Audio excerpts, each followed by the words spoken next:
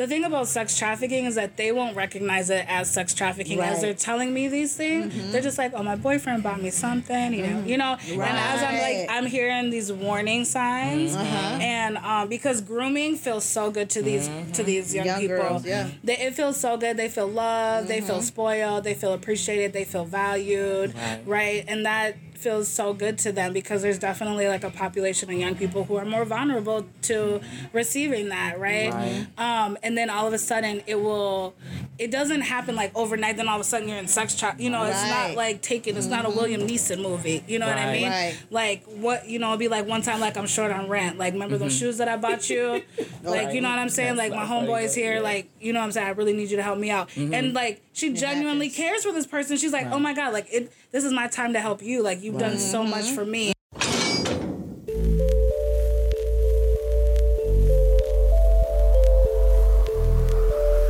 Hello, everyone.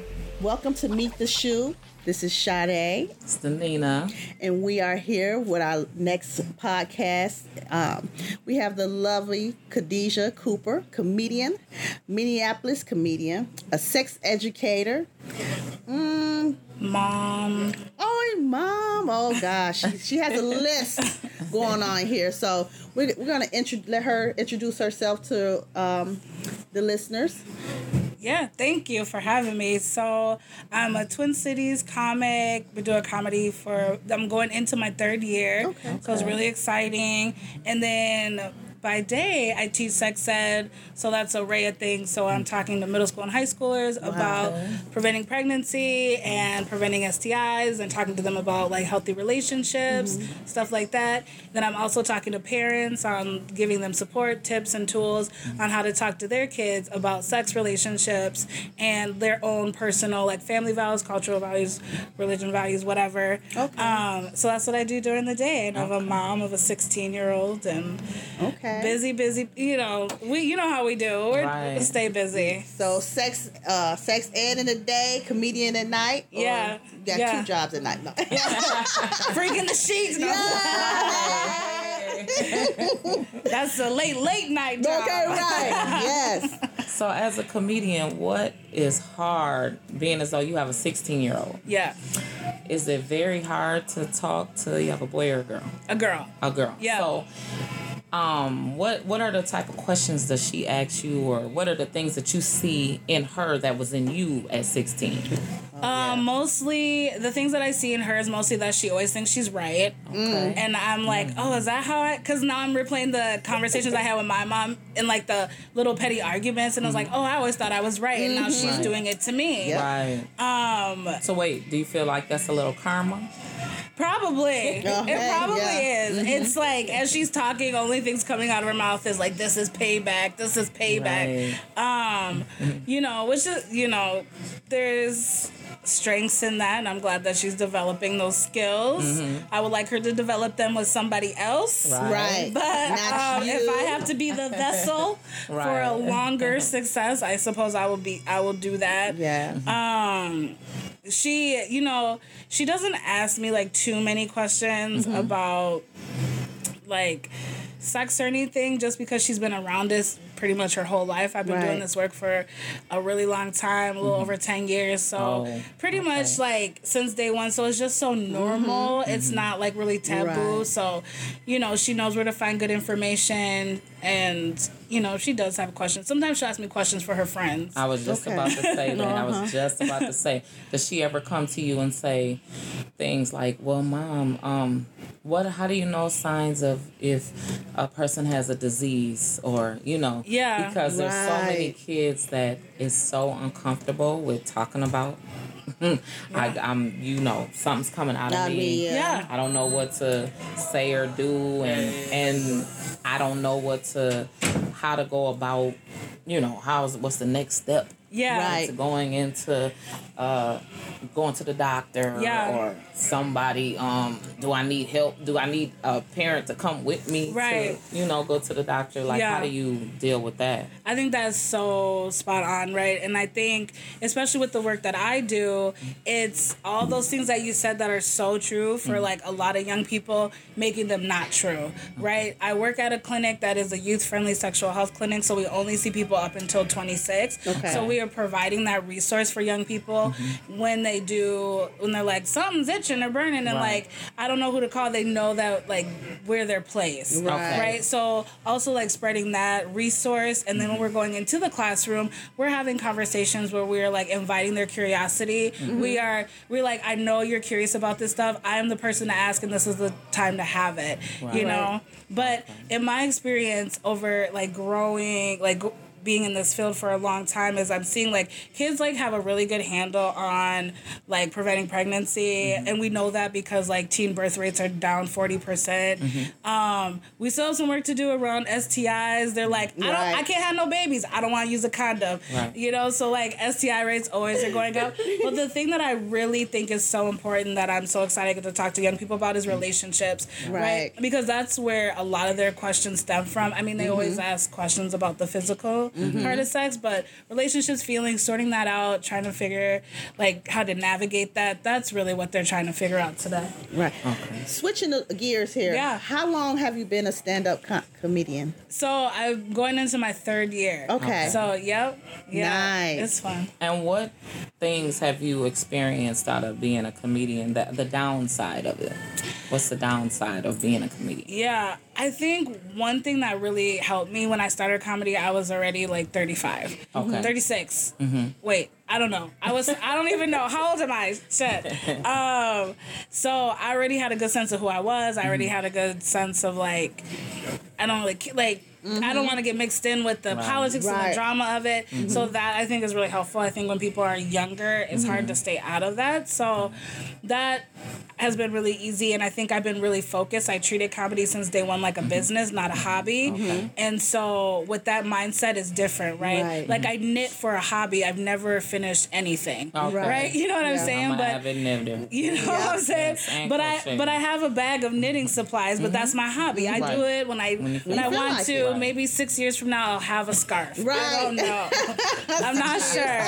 But when I started comedy, I was like, this is a business. This is something I want to be my job, and that takes intention, dedication, and like work and like strategy. Right. Yeah. So what do you do as far as like, say, have you ever been in a crowd that they were just not feeling it? Oh, yeah. And how do you deal with that? You just keep going. Right. And I just, as I'm like doing my material, I'm like, this is 15 minutes of my life. It is such a small part of my life. Right. And like always reminding myself like comedy is subjective. Not everyone is going to get it. And that's fine.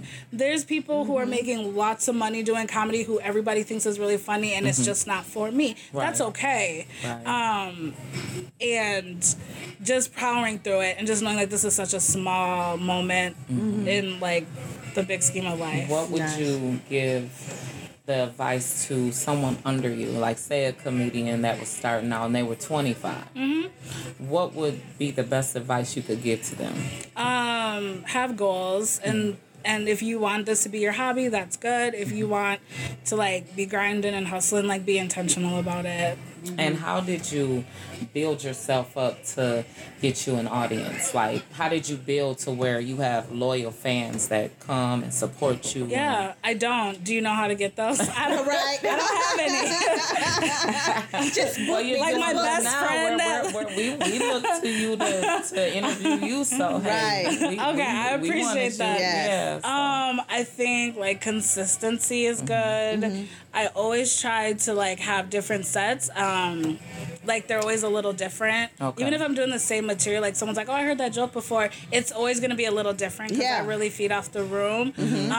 So that might be maybe that's helpful. Okay. And just like exposing yourself to really different crowds and just being like, just spread it out wide, you know? Right. So have you been to other states or out of state and stuff before? Just Wisconsin. I've been to Wisconsin a few times to do comedy. So yeah. Nice. How was that? Amazing. What did that crowd look like? Right. Amazing. Really? Yeah, they're so fun. So when I went, the first time I went to Wisconsin, I did Madison Comedy Week. Yeah, what part? Madison. Okay. So I was so I did Madison Comedy Week, and they have a club called Fayette State, I think it's called. Okay. What did the crowd look like? So it's like a college town. So like it was pretty young, and they were just there to laugh. They were just there to have a good time. And those are the crowds that I like. In Wisconsin, like they drink, so they're ready for it. Right. Yeah. I did the Skyline. That was really fun. Like I was, in Appleton, Wisconsin. Oh yeah. And I went there and I was like, okay, there's a comedy club here. Okay, it's a small town, but this comedy club is like, people like will drive to go to it. So like the crowds were good there too. Stillwater, I did a show. I mean, there's a room, Johnny's Bar in Stillwater. Really? The crowd, I mean, it was just like fucking, I mean, I could have said bippity boop, but they just would have died. Okay. Like, they were just there to have a good time. And those are the crowds that I like. Right. Because that's what comedy is. Like, we're here to have a good time. Get loose. Get loose. Have a shot. Have you ever had any, like, color barriers? Like, probably. Like, with just, I'm the only black comedian here. Oh, yeah. That's happens all the time. Really? Yeah, because, like, both, right? Okay. There's not a lot of women in comedy. Right. And, like, and there's not a lot of women in color in comedy, especially in like Minnesota. Right. So only probably like a handful of you got. A handful. I can think like 6. And one of them is Miss Shannon Paul. She's on B96, so she's also like kind of on a different level of, she's doing like corporate gigs. She's like hosted like events and galas, so she's on a like that's what I would love to get to, right? So, but being in white spaces, I think you just be yourself, like, I don't know, just be who you are. And I've seen people do really, really well in black people do really, really well in white spaces because they're just who they are. Even if they're like, I don't understand what you're saying, but like, I'm feeling you, and you're like, you're so funny, you're having a good time, or, you know what I'm saying, making references. I mean, I definitely will have like different references with black people because like we get it on a different level. You know what I mean? If I talk about growing up in the South, there's just something that even if a black person didn't grow up in the South, they know what I'm talking about. Exactly. Because the heritage runs deep. Right. The hot sauce in the green. You know what I'm saying? It runs deep. The fried chicken. So yeah.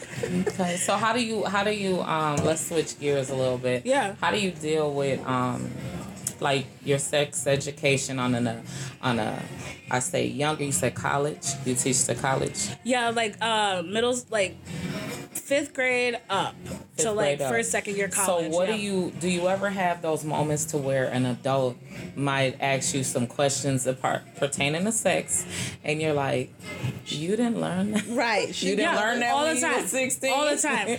Like, oh my God, first year teachers are my favorite because they're usually like 24, they're young, right. Maybe they haven't had any sex ed, so they're in the back just like, are you learning too, Mr. Smith? All right, I see you, Mr. Smith. Okay. Or they'll just say something and I'm like, no. Like, I'm gonna do this part, you teach about this circulatory system, health teacher, I'm gonna do the sex ed part. Because there's like a really specific way that we like to do our work that's like inclusive, trauma informed, and things like that. That's a really specific skill. Last month we had did a special on missing and murdered Indigenous women, right? So being as though you're a sex educator, have you ever had to have a discussion with anyone that has dealt with that kind of trauma, like, missing or sex trafficking? Yeah, that's what I was gonna say. Like that's kind of more the stuff that we will see. So sometimes I do one-on-ones with like young people, and the thing about sex trafficking is that they won't recognize it as sex trafficking as they're telling me these things. They're just like, oh, my boyfriend bought me something, you know. And as I'm hearing these warning signs, and because grooming feels so good to these young people. Girls, it feels so good. They feel loved. They feel spoiled. They feel appreciated. They feel valued, right? And that feels so good to them, because there's definitely like a population of young people who are more vulnerable to receiving that, right? And then all of a sudden it doesn't happen like overnight, then all of a sudden you're in sex trafficking. You know, it's not like taken, it's not a William Neeson movie. You know what I mean? Like what, you know, it'd be like one time like I'm short on rent. Like, remember those shoes that I bought you? Like, you know what I'm saying? Like, my homeboy's here, like, you know what I'm saying? I really need you to help me out. And like, she genuinely cares for this person. She's like, oh my God, like this is my time to help you. Like, you've done so much for me, like in air quotes, and like now it's my time to help you. And then it just starts. They'll like withhold their documents, they'll withhold like IDs and stuff, and you know, they'll go to the doctor and they'll be with them, you know, and you know, medical staff really have to be trained for these warning signs. I mean, it's bad. What would be your advice to give a woman to prevent herself from, because when you're manipulated, it's like you're programmed. Brainwashed. Yeah, exactly. And then you could be now a child that has, you know, they have no control because they don't know. But anyone that over the age, I'd say over the age of 18, you at some point, and you're not a vulnerable person. You just, you know, you can be, you know, master manipulated by male or female can be. Not just women are, you know, and not just women are sex trafficked. Exactly. And what would be your advice to them to try to, you know the signs of being manipulated into doing anything sexual that you don't want to? Because ultimately, when it's involving sex, it has to be the choice you choose to choose. 100%. I think, like, the conversation just starts with, like, what's a healthy relationship? How do you want to be treated in a relationship? Like, what are your boundaries? What's your bottom line? If you're with somebody and they're like, I love you, you're my girl, but I need you to sleep with my homeboy, like, if that's a red flag for you, like, really listen to it. And if it's something that, I always tell, like, the young people, and I think sometimes I tell myself this, if it's something I wouldn't tell someone that I really care about their opinion about, I wouldn't do it. Right. You know? Like, if, like, I really care about my mom's opinion, if I can't go to her, I mean, there's stuff that's going to happen that I'm not going to tell my mom. But in these moments, really thinking about that and listening to your body and your gut feeling, you know, and really understanding like what love is and what love can look like. And then like think about what love isn't and what a partner, you know, wouldn't have you do. Just like getting those warning signs. And if young people are consistently engaging in like healthy relationships, hopefully if they're with somebody like this is the best and something flips, they'll be like, nope. You know what? I'm actually out. Like, I'm not good. Right. Okay. Okay. And what, as far as, like, what would be your advice? Like, say I'm single, right? I'm not single, but say I'm single. Yeah. And I'm trying to get a man. Oh. What do you do? What are your suggestions on, you know, as far as the education-wise? Is like, what do I need to do to make sure that I'm in a nice, healthy, good sexual relationship? What do I need to do? A good sexual relationship, I think, begins with like knowing yourself. Right. Like masturbating is really good. Figuring out your body in that way, being curious and being like okay with asking for what you want. I think we live in a culture where women are told not to do that. Too much, you know. So knowing your body, being curious about your partner, and letting your partner be curious about you. Wherever that feels comfortable for you. You know, I'm not saying like tie yourself up upside down and get whipped with like a honeycomb. Like I'm not saying go there, but if that's your thing, do you? Okay. We gonna call you Pooh Bear. You know what I'm saying, with your honey pot. But I think getting to know yourself is really like the first step, and like being curious with your partner, and that can happen even if you're having like one night or like you're with in a monogamous relationship or with one person for a really long time. There's always ways to like kind of like mix it up and keep that spice. Yes, that fire going. Yeah. So you being a married woman, what advice could you get from her? Oh God. Or how to get I'm single, so I'm like, how do you get married? Right. Tell me that. Oh my goodness. And stay. What are you guys? How long you guys been married? 21 years. Oh, it has its ups and downs. It's That's nothing normal. A bowl of cherries. But I think, I don't know, sometimes we have to just, you know, it's certain phases, like we had kids, so it's like you barely having sex. Right. All the kids, you got to watch this kid, that kid, the kids jumping in bed with you and all this type of stuff. And then it's a phase of, you having sex a lot again. Mm-hmm. Now it's like scheduled sex. Right. Yeah, you got to make an appointment. Make an appointment. So I'm working, he's working, and different hours, and I picked up another job. So I'm like, okay, we're going to have sex at 9:45 on Friday night. Yeah. You ready? So you can still make that spontaneous and fun and still make even if you have to schedule it. And that just shows that you two like want to put in the effort and the work. Right? So you both care about your relationship. So sometimes we're like, oh, we got to schedule this and but that also says that y'all are really committed and invested in this relationship. It was frustrating at first because he's like, okay, what's about 3 times a week? When it should be like every day. I said, that's when we was young. We was fucking like jackrabbits. Like my bones hurt. 20 years old, in our 20s, we do it every day, all day, go out in the elevator, do it in the elevator, on the streets, on the beach and all that. I'm like, look. Remember that? Remember you could do it and not get like out of breath? And, like that elevator door opens, you're like, everyone just knows we fucked. God, oh God. Like I breathe heavy now. Yes, I know. You didn't care about getting caught or nothing. No. Yeah, like that's a sex crime. Okay, and that's a sex case now. Back then, it's like, oh, you can do it outside. Nope, not no more. You might get on the video. Right, that's what I'm saying. What was that TV show, like hidden not hidden cameras, but like security cameras, and it would always be people like having sex at work. Yes, that is so embarrassing. That would be. It's just like get your blind spot, like look around. Somewhere, nobody's not looking. Everybody's looking now. Right. Yeah, everybody. Okay, well, what do you think? What is a shoe moment that you've had in your life, as far as something that has gave you a moment in your life where you might have held somebody down when they were going through a bad situation, or you thought about an experience that you thought about, hey, if this happens to if he disrespects me or she disrespects me like this, I'm gonna go to jail. Like, have you ever had one of those? That's what we call a shoe moment. I did. I had a shoe moment, and I went to jail for a weekend. Really? Yeah. She's like, a weekend. No, I mean, it's a day. It felt like a long time. It was in St. Paul. It was in Ramsey County. Oh gosh. Yeah. So I think that was my shoe moment. So the way the story goes, I was at a wedding with my boyfriend at the time, and it was like his family. Okay. And there's we were staying at the hotel that the wedding was at, and we were drinking a lot, and like basically he gets into a fight, me as the ride or die, like we start like it's a riot. It becomes a riot. So like the security from the hotel come up, and like they're just like, man, I'm drunk, so they're just like, ma'am, stop. And so I just like haul off and kind of just backhand this cop, because I'm just like, this man is like in my face, like I forgot he was a cop. But then I was like, he's a security guard. I think that was my logic. I don't know. I wasn't clear-headed.